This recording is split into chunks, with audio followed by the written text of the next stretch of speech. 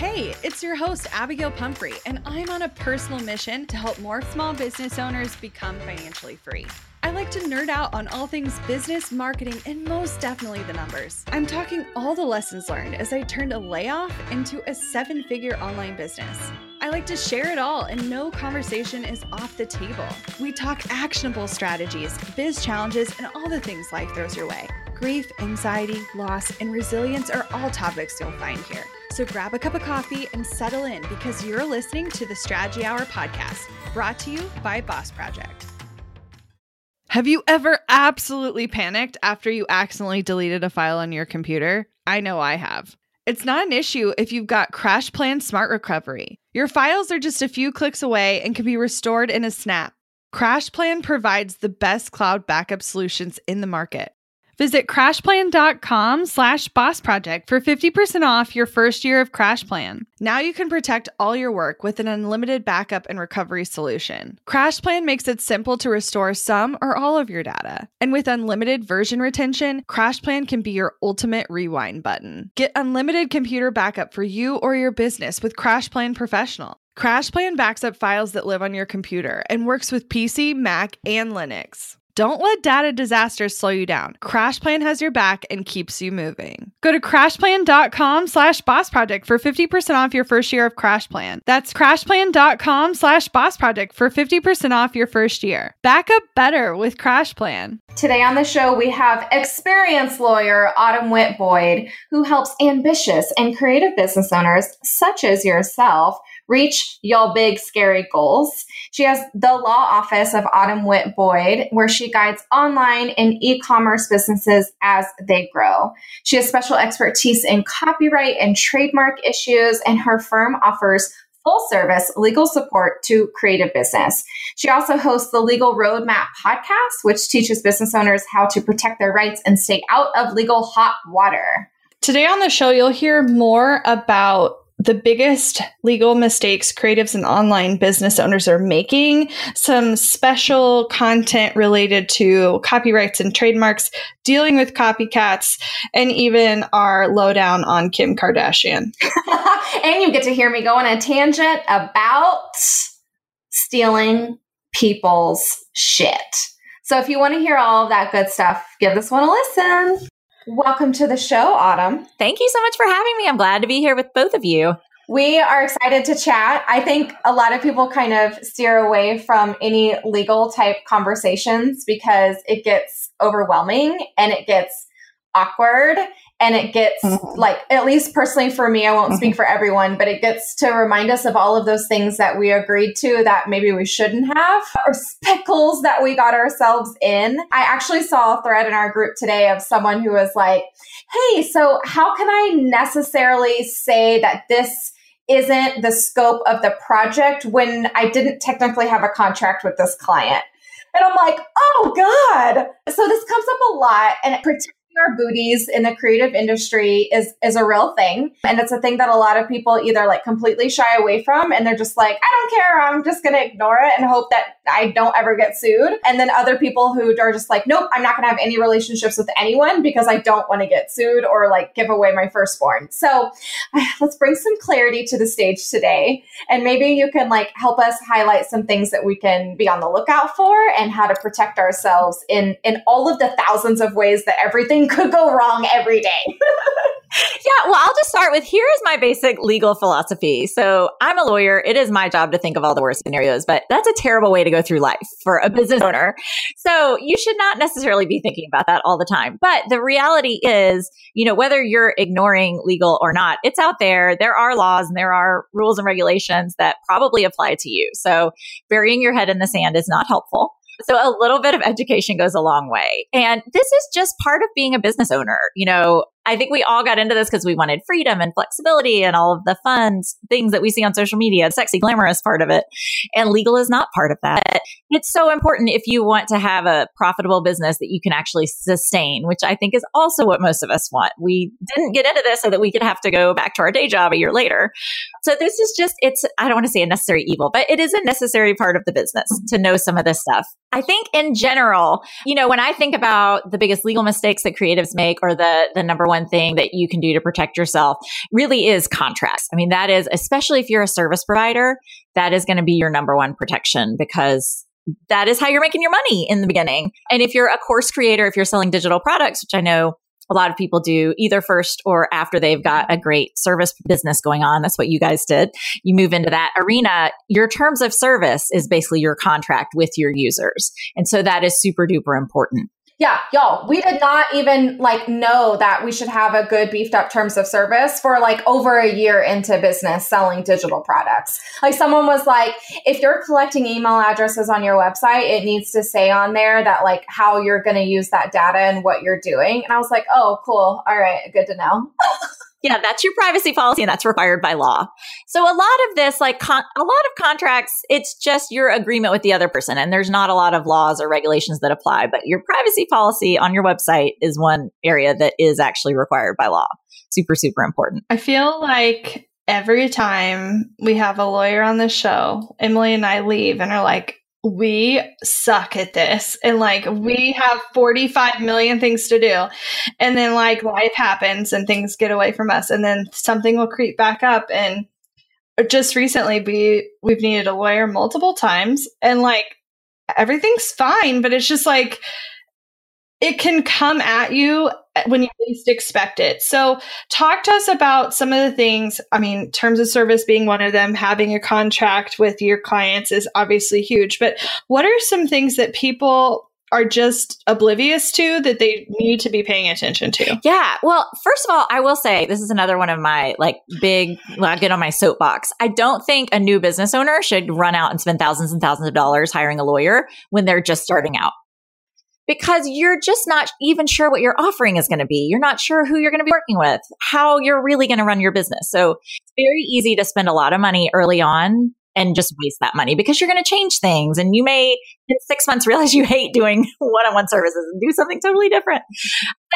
So I think that you can DIY a lot of legal in the beginning. Now, once you get to the point in business where you guys are, where there's more money at stake, you've got a partnership, things have changed, then it's time to lawyer up and it's time to have a lawyer that you can consult with when you have questions that come up and, make sure that you've got the right protections in place. Is there such thing as can you give me a checklist, a roadmap of something? I was telling you before we hit record that there was recently a contract that we were looking at and our lawyer was looking at, and she basically picked that whole thing apart and was just this is wrong. This is basically what you're agreeing to if you sign this. This needs to change. And I just told Abby, I'm I would have just signed that. I would have just been they have good intentions. They don't want to do bad harm. And I get, I still truly believe that. But I would have just been sure, that sounds good. So is there anything that you can give us to where at first glance of just looking at a contract that's intimidating and hard to read and hard to understand, what are some things that we can be looking for that could be potential red flags?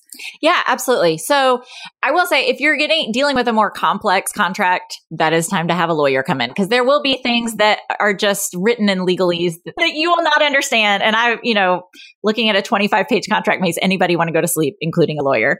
But so with a general, in your general services type contract or thinking about maybe a book publishing deal or a collaboration of some sort. So the really important things to look at are what is each person going to be doing? So are there services that are going back and forth? Are there products that are going back and forth? What is everybody doing? What are the pricing terms? And hopefully all of this should be written in enough plain English that everybody can understand it. And if it's not, you have the right. I think most people don't realize that all contracts are open to negotiation pretty much, unless it's one of those with the click box where you don't have a choice. Yeah. If you don't understand what it means, you can ask, or you can say can we explain this? Or can we write this in a way that I can understand it better? Because at the end of the day, if God forbid you did ever have to sue someone, you want to be able to take it to a judge and explain, this is what we both understood it meant. And if you don't understand what it means, that's a real problem. So price is really important. If again, with the services, if there are deliverables that you're providing, just having that all outlined. If there's a schedule, making sure that you understand the schedule and that it works for you. And if it doesn't, you should be marking it out and you should be talking about it and changing it. Something a lot of people don't look at is, because it's usually at the end of the contract, is what's called the termination provision. So that is going to be how you get out of the contract if you need to. If something goes wrong, is it easy for you to get out or is it really hard for you to get out? And there's different scenarios where you might want one or those things. And then the intellectual property provisions. With creative businesses, our intellectual property is our most important asset. I mean, none of us own a building and a bunch of land and equipment unless we're making things. But if you're running an online business, your copyrights and trademarks are pretty much how you're making your money. So making sure that that's outlined really clearly, who owns what, especially if the collaboration or something like a book deal where your content is changing hands, making sure you know what you can do with it afterwards, or if you can't do things with it afterwards. I've worked on book deals where, the client knew from the beginning that they wanted to do a course related to the same topic as the book, but the book deal was written so they couldn't do that. So that's an area where just having in mind what you might want to do. Some of it is a little bit of fortune telling, but making sure that you're carving out things if you know you want to do them. And a lot of times the book publisher doesn't even really want that, right? Like they're not going to create an e-course. Yes. So it's usually not a big deal. Just making sure everybody's on the same page with that. So talk to me a little bit about those copyrights and trademarks, because I feel like at some points I'm like, meh. Do I really need to own it? Or like, is it really that important? Or should I go through the process of filing things with the copy and trademark office? Yeah, because then the next day we're like, trademark everything we've ever said. Yeah. So just brief overview. Copyrights are going to protect creative content in your business. So think about like an online course, your blog content, images, music, any of that kind of stuff is going to be protected by copyright law. And in the US, and I should have said, I'm a lawyer, I'm licensed in Tennessee. None of this is legal advice. It's just information.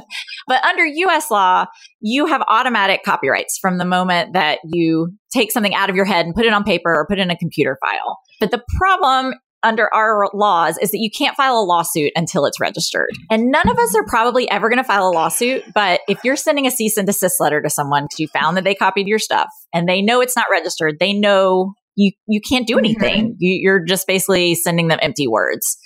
So I always like to think about what kind of leverage do you want to have if you do get into one of those situations, because life is a negotiation.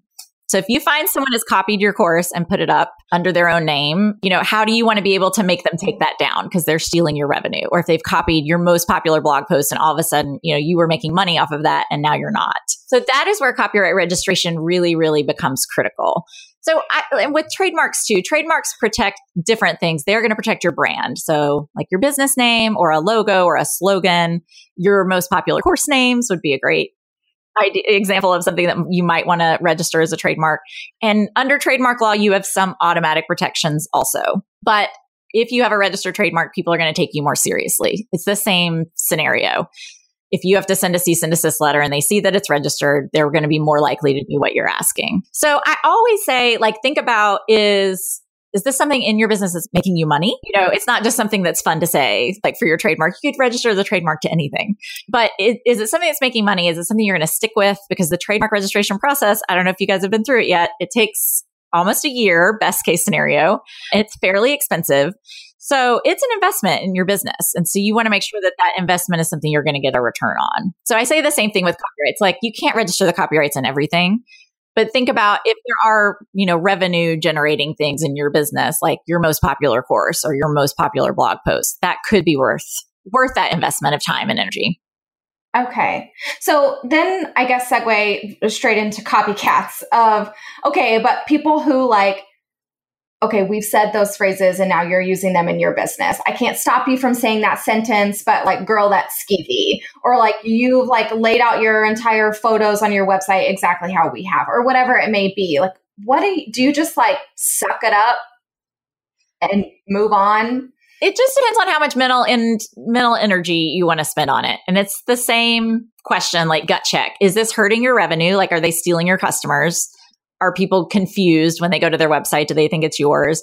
Or is it just, it looks like yours? They're using similar language. I mean, I've been on other lawyers' websites that have very similar language to mine. And you do get that feeling in the pit of your stomach where you're like, I know you ripped me off. But for most of it, I mean, unless it's what we call a verbatim copy, where it's an exact, they literally lifted the text from your website, it's very hard to actually sue and win on any of that. And again, not that you're ever going to sue, but It's a good standard to have in the back of your mind. Usually, if they're just copying your style or, like you said, using some of the phrases you use, it's really hard to go after. So you can, I don't think it's a bad idea to reach out and just say like, hey, I noticed your website looks a lot like mine. And just like, let them know you have seen them. And you can even say like, I'm going to be monitoring your activity. And, right now I think it's okay, but if it gets any closer, we reserve the right to take further action. And sometimes that's enough. Like people think they can get away with it if nobody sees it. We've only really like gone out of our way and said something twice, like where someone like directly used our blog post graphic to promote their own blog post. And we put the hammer down. That was our first ever thing. I was like, send a cease and desist. Like that's so rude. I was livid. And she like pulled it down. Was it your actual image? Yeah, our actual image. And I was like, get that out of here. And so she did, and it was fine. That was like a year or so ago. And then there was like a more recent thing, but it was something where it just like, it was, some things were verbatim, but not enough for it to be like, you ripped off the entire thing. You just ripped off the concept and like pretty much use the exact same thing. And so we knew we couldn't do anything about it, but we were just like, sent an email that was like, we see what you did and that was rude and that was shady. And like, we're removing you from our group and our email list and our Instagram and like, be gone with your bad self. And karma will come back. And karma will come back to you. So I'm just like, I'm done spending energy on it, but I want you to know that I know. And that like, that was kind of shitty. Yeah. Well, and it's not really a problem. It's good. Copyright law does not protect ideas. So you can have the most amazing idea for a course that's going to teach these 6 topics, and somebody else can go out and create the same course as long as they're doing it in their own words with their own videos and content. People come to me all the time. They're like, I need to protect this idea so no one else has it first. And I'm like, ideas are a dime a dozen. You've just got to do the best job. Yep. That's not how that works. Absolutely. Oh, it just feels gross though. So talk to us about those cease and desist letters. Like I've sent a couple, mostly because Emily was too livid to be nice when sending those emails. Is there certain things that we should be saying and or certain things we should avoid saying because we're lying or like it's against the rules or anything? Oh my gosh. We'll never lie. Okay. Well, but like, I don't know, like I could tell you like, you have to take it down, but like there's a difference between lying and like what we call puffery, like just kind of puffing out your chest. So here's the number one thing is before you send anything is to record your evidence. So if you had to go in front of a judge, what would you want to show him or her to prove that this did happen? So take a screenshot or save the email or whatever, because once you yeah, I have a whole folder. Abby doesn't even know. I have a whole folder of shitty copycats, and it's right there living on my desktop. That's hysterical. Yes, because once you do reach out, then it's very likely to disappear. I mean, that's what you want to happen. You want them to take it down. But let's say then 6 months later, they put it back up. You want to be able to prove, oh, well, they also did it this other time. So go ahead and capture your evidence. And then I like to think of it as kind of you're escalating slowly. It's like a pot of boiling water. So you might reach out the first time and say, hey, I noticed this thing. I think this infringes my copyrights or my trademarks. Please take it down or please change your name or whatever. Be very friendly, kind of give them the benefit of the doubt. You might include a deadline in there like, please, I'll expect a response within 7 days or something. And you can say in there like, or I will be turning this over to my attorney, even if you don't have one. That sometimes will like get people motivated, but that might be a little puffery there. We have one now. It's fine. We're good. Exactly. And so then your next step would be, if they respond, they say, no, I'm not going to, or they just don't respond at all. Then you might respond again, a little less nicely, a little bit more serious. And then next step might be straight to rage. Yeah. And the more calm and collected you can be is better because again, think about if you do end up in a lawsuit, this is going to go in front of the judge and you don't want to do something that's going to be embarrassing. It's going to be like, that was some strong language. The judge is going to be like, damn, girl. Yeah. So then you might send a letter on like your letterhead, a paper letter, maybe certified mail that sometimes will get people's attention. And then at that point, if you're still not getting anywhere and it is something that's affecting your revenue or that you're worried your customers might be confused, they've got maybe a domain that's really close to yours or they're sending out copycat things to your customers, then you might escalate it to an attorney. But you've got to figure out, what's worth the investment of spending that time and money on an attorney to get involved. Well, talk to me about, I see this, I feel like on the weekly, where someone will bring up an instance like this, like in a Facebook group or whatever. And there will be the people who are like, contact an attorney, do a cease and desist. What are your, do you have a copyright? And trying to hash it out. And then there will always be the person that says, imitation is the highest form of flattery. And I want to fucking stab that person because I think it's offensive and I think it's rude and I think it belittles the work that we put out into the world and on the internets. And so I just want your opinion on that. So I am what you might call a copyright evangelist. So I am on the side of content creators pretty much always.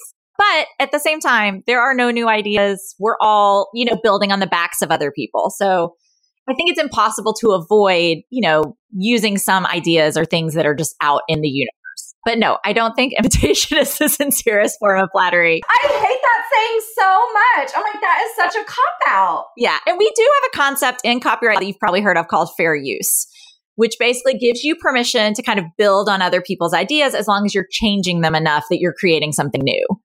And that's a really gray area of the law. So how much change do you have to do? There's no magic percentage. If you change 20%, you're fine. There's no magic percentage. It's like this balancing test where they look at all these different things. So it's I don't recommend that people rely on that if they're, using something in their business. They're like, oh, it's fair use. It's fine. It can be really risky. So be forewarned. If you're thinking of selling a product based on fair use, definitely consult with an attorney to make sure you're on the right side of things. Sure. Want to learn exactly step by step how to get paid to generate leads in your business? I've kept these details to myself for far too long. I'm ready to spill everything and give you the exact steps that help me generate tens of thousands of qualified leads and millions in low-ticket digital product sales. I won't just show you what I did, but teach you how you can do it too. I'm talking not just how to create low-ticket digital products, but also showing you how to use them strategically to generate leads for your other existing or future offers. I'm sharing it all at bossproject.com/jumpstart, including exactly how I made $8,033 and generated 277 leads my very first month selling digital products. Find out more at bossproject.com/jumpstart. We're driven by the search for better. But when it comes to hiring, the best way to search for a candidate isn't to search at all. Don't search, match with Indeed. With over 350 million global monthly visitors, according to Indeed data, and a matching engine that helps you find quality candidates fast. Ditch the busy work. Use Indeed for scheduling, screening, and messaging so you can connect with candidates faster. 93% of employers agree Indeed delivers the highest quality matches compared to other job sites, according to a recent Indeed survey. I love that Indeed makes it easy to hire because I'm busy enough already. When we've hired in the past, the process was full of unqualified applicants. With Indeed, we can target the right candidates for the right position. Join more than 3.5 million businesses worldwide that use Indeed to hire great talent fast. And listeners of this show will get a $75 sponsored job credit to get your jobs more visibility at Indeed.com/Strategy Hour. Just go to Indeed.com/Strategy Hour right now and support our show by saying you heard about Indeed on this podcast. Indeed.com/Strategy Hour. Terms and conditions apply. Need to hire? You need Indeed. Money issues are a common stressor in any relationship. Monarch Money is the top-rated personal finance app that can get you and your partner on the same page without any extra cost. Monarch has built-in collaboration features, so together you can see your finances, budget, and get insights on your cash flow. It's the easiest way to manage any household finances. I've tried other finance apps in the past, and they didn't work the way I wanted them to. I don't want to stress over finances. Monarch is the top-rated all-in-one personal finance app. It gives you a comprehensive view of all your accounts, investments, transactions, and more. Create custom budgets, set goals, and collaborate with your partner. And now get an extended 30-day free trial when you go to monarchmoney.com/strategy. Monarch has a tool that allows you to easily import your data from Mint and keep all of your tags and categories. Monarch's simple, intuitive design makes it so easy to get set up, customize, and use. Monarch prioritizes my privacy, and they'll never sell my data to third parties. After trying out Monarch for myself, I understand why it's the top-rated personal finance app. And right now, get an extended 30-day free trial when you go to monarchmoney.com/strategy. That's monarchmoney.com/strategy for your extended 30-day free trial. No, I just think, obviously, on the side of content creators, always and forever. And I just think, like, even if you can't win the suit, and I'm not saying like go sue, I never, ever, ever want to do that.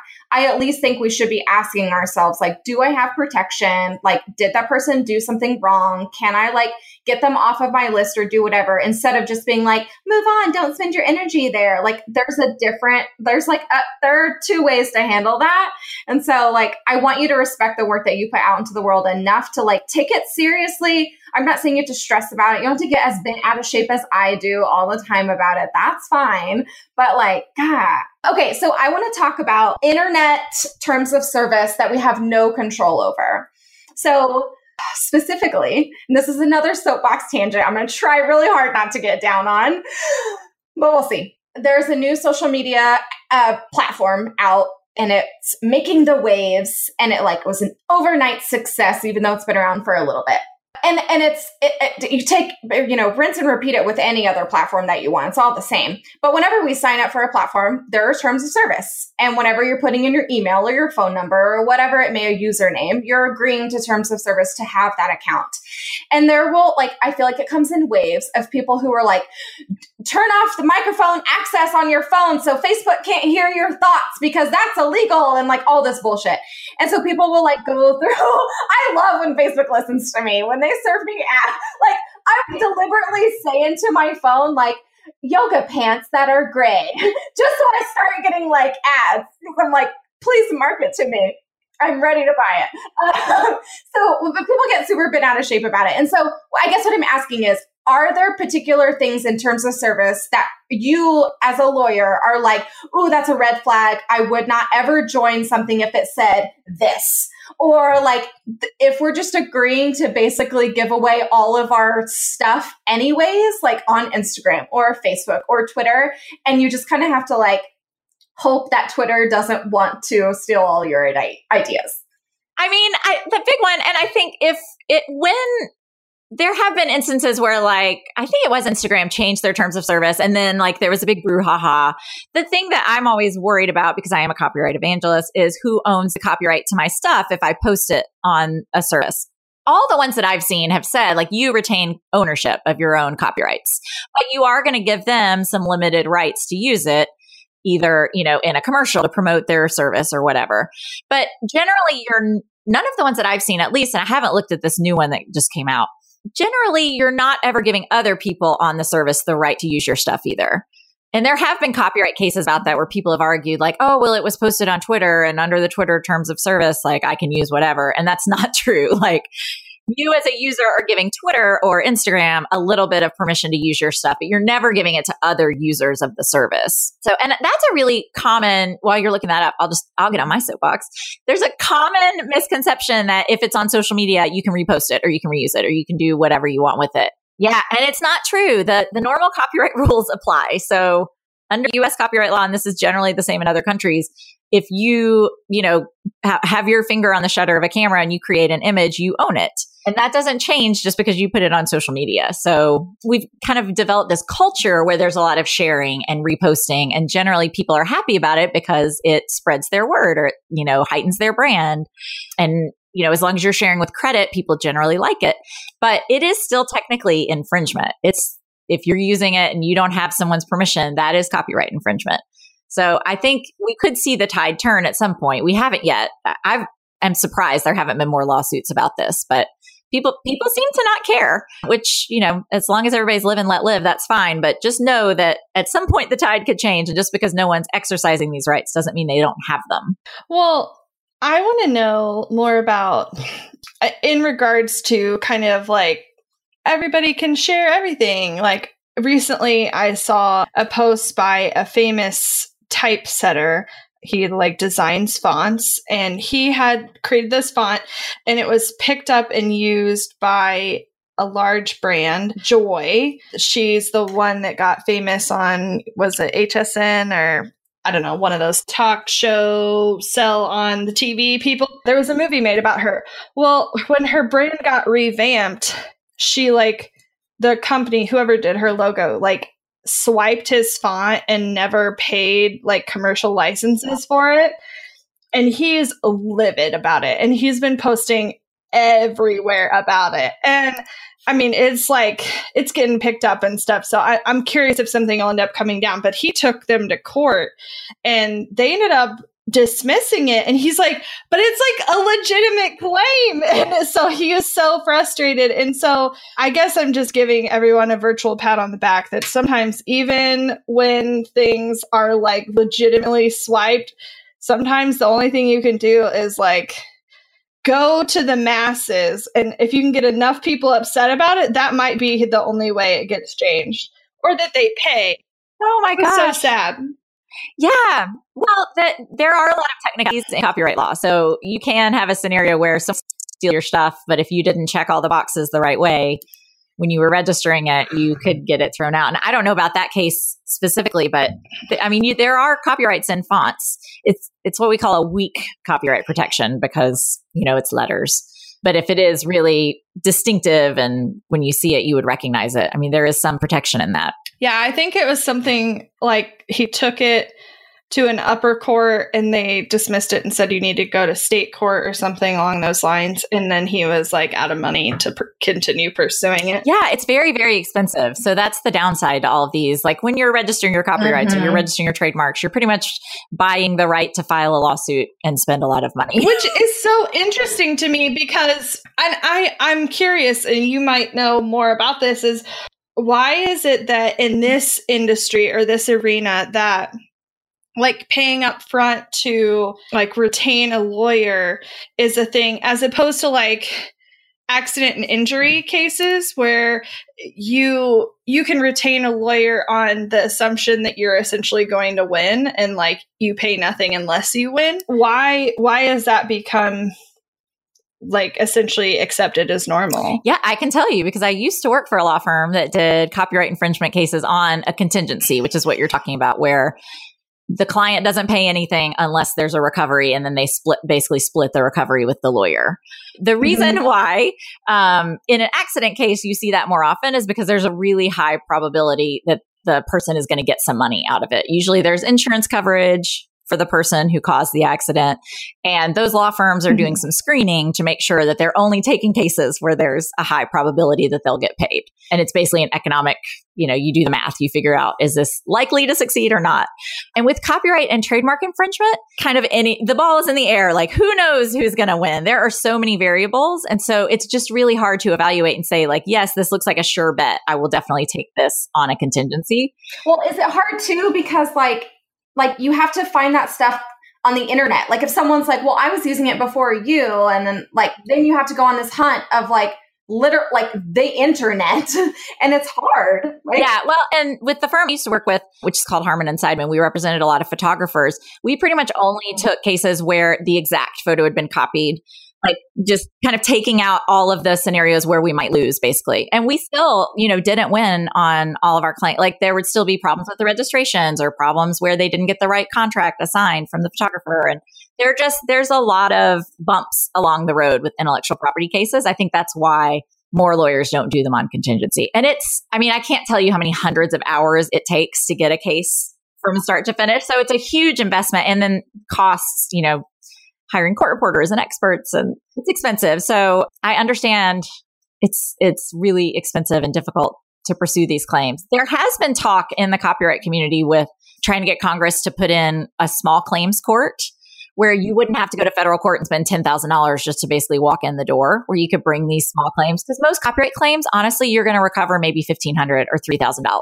So it doesn't make sense to then spend $10,000 to get $3,000. No one will do that. And so that's why you see so few of these cases getting filed. So there is talks about that. It's frankly not a priority in Congress. So I don't know if it'll ever happen. Maybe someday. But I think that would be a great idea because we have small claims courts for other things, but not for copyright and trademark. Right. Well, and I think it just makes it super frustrating on both ends of that, of being the person who has stuff that people have copied and being the person who's like, you're asking me to change this when I know that I like don't have to change this kind of thing. And it's just like, it's always feels like a dead end street every time. Yeah. And like when I do sometimes have clients on the other end of things who use something they shouldn't have, and then we're trying to get it resolved. And I will say to them, like, you know, here's what it's going to cost them to sue you. They're probably not going to sue you, but there are crazy people out there. Like, you never know. So there's always that possibility. Right. Those are the people who sue McDonald's for the coffee being too hot. Like, come on. So that's why you can never count on anybody can sue anybody for anything. Exactly. Lanta. Let's all just not sue anybody. All right. No one wants to do that. Just because the coffee story made me think of all these ridiculous court cases. I have to know, like, are there ridiculous, like, historical court cases in the copyright space that are worth sharing, or is it just totally lame and boring out there? I mean, it's mostly lame and boring. But no, there are some interesting ones, like about, the famous songs and famous photographs and movies. What was the one, the Robin Thicke song? That one is still it's still going. They've appealed. So that one, the family, I think it was Marvin Gaye family, they won in the trial court, and then it's been appealed. So we'll see. And that was one where it wasn't an exact copy, but they said it was kind of the feel of the song. Like, if you listen to it, they sounded a lot alike. So it's another gray area. That's so hard. I can't imagine, like, being on a jury for something like that. Like, no. Do they have juries for stuff like that? I feel like what it should be is like a jury. If they like got out a keyboard and played for the jury. Yeah. Okay, here's exactly what I want. I want a jury of grandmas, and then I want them to play the tune, because grandmas, like, they don't know, like, the hip new songs. They're just like, it all sounds the same to me. It all sounds like garbage. And so if a grandma can tell, like, the difference, then you're good. Don't take my idea. That's a good idea. Don't take are you just... Was there anything ever with the, like, I remember when Paris Hilton tried to trademark her phrase, "That's hot." Like, was that, are people trademarking things that they're saying? And yeah. And like Taylor Swift recently trademarked a bunch of her song lyrics because she's putting them on t-shirts and selling them. Yeah. And it's basically to keep other people from doing it. Well, yeah, because I know, like, Girl Boss ended up trademarking Girl Boss, and that is, like, ripped off 45 bajillion times. It's a hashtag. Oh, people trademarking hashtags. Can you do that? So it depends on how you're using it. So a hashtag is generally like used for a search tool, or it's for a category. You can only trademark, or you can only register trademarks for things that you're using to identify your brand. So like if your brand is hashtag Girl Boss, then sure. Like if you're selling products that have that on it, or if that's what you call something that you're offering, or you put that in the labels of your clothing, then yeah. But if you're using it the way a lot of us use it, hashtag boss mom, hashtag, yeah. Oh, easily. I am being boss. Like those are not. So the trademark office, and I didn't mention this before, but the trademark office has attorneys that review every trademark application. They're basically looking for a reason to deny it. So one thing they always look at is when you have to submit evidence of how you're using your trademark with whatever you're selling. And so they'll look at that, and that is a really common reason they reject trademark applications. They say, you're not really using this as a trademark. Maybe you say it a lot, but you're not using it to sell anything. So like Paris, saying that's hot. If she's not selling anything with it, you can't register that as a trademark. I want to go into talk strategy to me. So let's go back to the beginning a little bit and remind people of some of those mistakes, and what are 3 to 5 things they need to be setting up, like on the soonish side of starting a business, not necessarily like day one, but what are some things they need to be paying attention to and getting set up to protect themselves? Yeah. So number one, I always say, we talked about this already, but it's contracts. And whether that is just you putting it in a Word document in language that you can understand. I always say, like, beware of borrowing someone else's contract, because you might not really understand what it says, and it might look good, but it might have things that actually you don't want in there. So I would prefer like simple, straightforward, plain English, but get it in writing. Get your clients or collaborators or whoever is on the other side of your agreements to sign it, saying that you're all. And it will also force you to have some hard conversations early on, which is a good thing. Well, and so you can write your contract yourself. Like, it doesn't have to be written jargon, like write it out, put the like deadlines, what you're going to do, yes. Exactly. What it's going to cost. You don't have to use fancy words. Yes, absolutely. I would much rather that than you go download some terrible template from somewhere. I mean, I have templates too. They're wonderful, but not all templates are created equal. So contracts is the number one. Number two would be choosing a great name for your business. We didn't get into this a lot, but there is kind of a spectrum of trademarks and how protectable they are.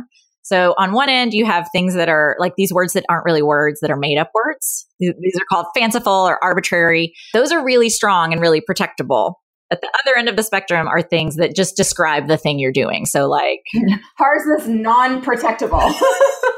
Actually, that's not bad. No, what would be terrible is like the website shop. You know, like it is what you do. Like Chattanooga Pizza Company. Like it is exactly the thing. So try and be closer to, and then in the middle, of course, there's a bunch. Like I'd say yours is a little bit more in the middle where like that doesn't say what you do. It doesn't say like social media strategy and, online business, marketing, all these things. So try and stay, closer to that arbitrary and fanciful side. And then a lot of people you might do a domain search, but a lot of people never search the USPTO database or like do just a Google search to see if anybody else is using that name already. In the US, we talk a lot about trademark registrations, but your trademark rights are actually based on whoever is first to use it with a particular product or service. So even if it's not registered, if somebody's already using it and they're doing something similar to you, you want to stay away. So question, if someone's using, because I see this pop up a lot where someone will search and they'll search like social media handles for that name, for instance, and someone already has it, but either like they've never posted or they don't have a website, they're not selling anything. Can they still then use that name for their business because the other person is not using that name for a business? Yeah, but be forewarned, just because it's not on the internet doesn't mean they're maybe not using it locally or, Got it. Yeah. Like check for sure. But I'd say... Okay. But if someone's just like calling their like... Right. If they just thought whatever. It was a cute phrase and so they've got a social media handle. Yeah, I would definitely go, beyond the domains and just social media handles to a deep Google search. And then also, I always recommend checking the Secretary of State in your state so that if you did want to form a company down the road, you can make sure that name is available. Or you can just hope that your mom gives you a really hard name to spell and you can just use your own name. Yeah. And then nobody else. I have what I would call kind of a dumb name that's also hard to spell. So, but it's helpful because not a lot of people... Someone asked me for my website domain and I use my initials. It's AWB firm. And I was like, because nobody can spell autumn. I wasn't going to use that in my URL. You should see me at Starbucks. It's like ridiculous. So choosing the right name, choosing a strong name and doing a trademark search. I will say like if you're early in your business, a trademark registration is probably not something to worry about until you're a little bit more established. You're sure that you love your name, that it resonates with your customers, that you're going to stick with it for a while. And then the third thing is there are required website documents. So we talked about the privacy policy, not required, but a good idea are terms and conditions. This is like your rules for people who visit your website. Your website's kind of like your storefront. It's like you'd have rules for people who come in your store.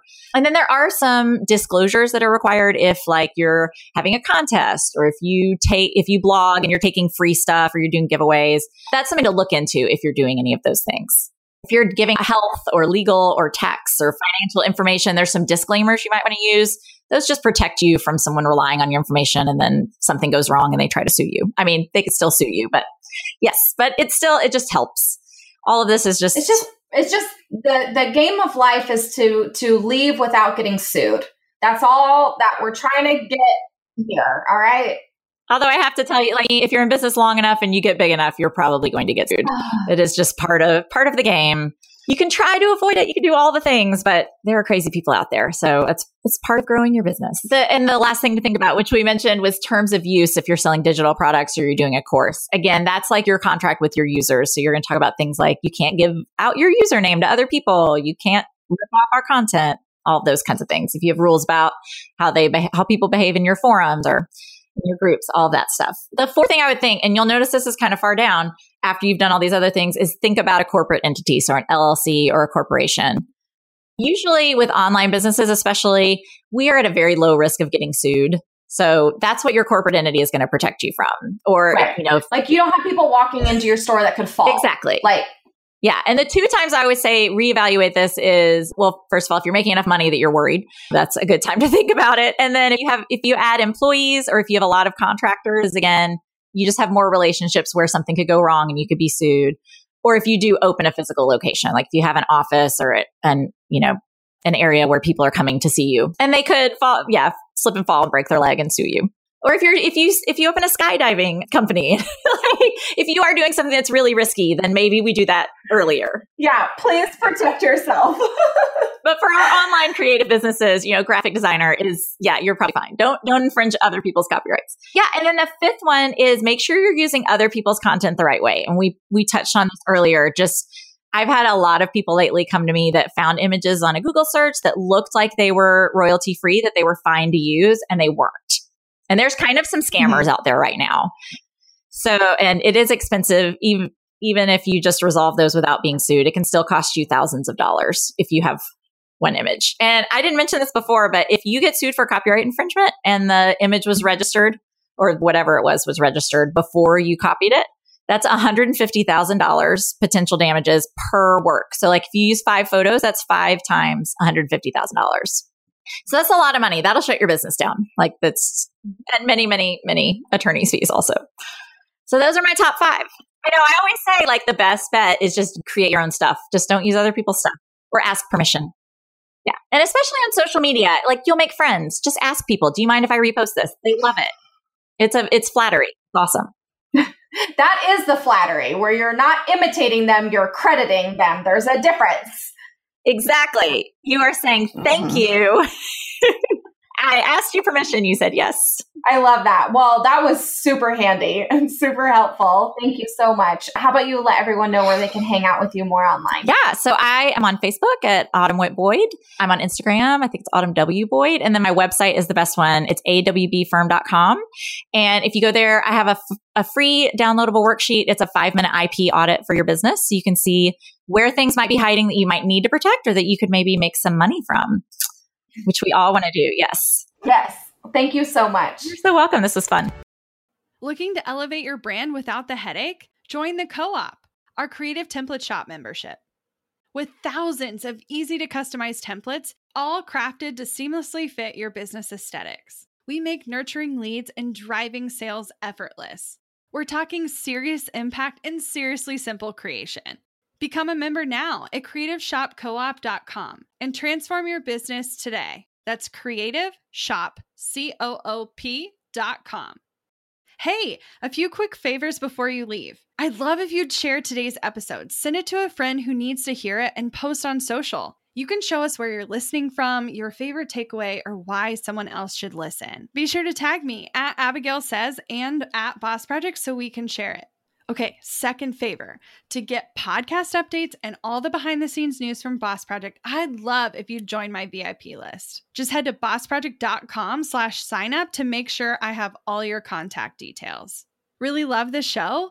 It would mean so much to me if you'd leave a rating and review. It not only helps more listeners find the show, but allows us to bring on quality sponsors so we can keep bringing you this valuable content for free. Thanks so much for listening. Until next time.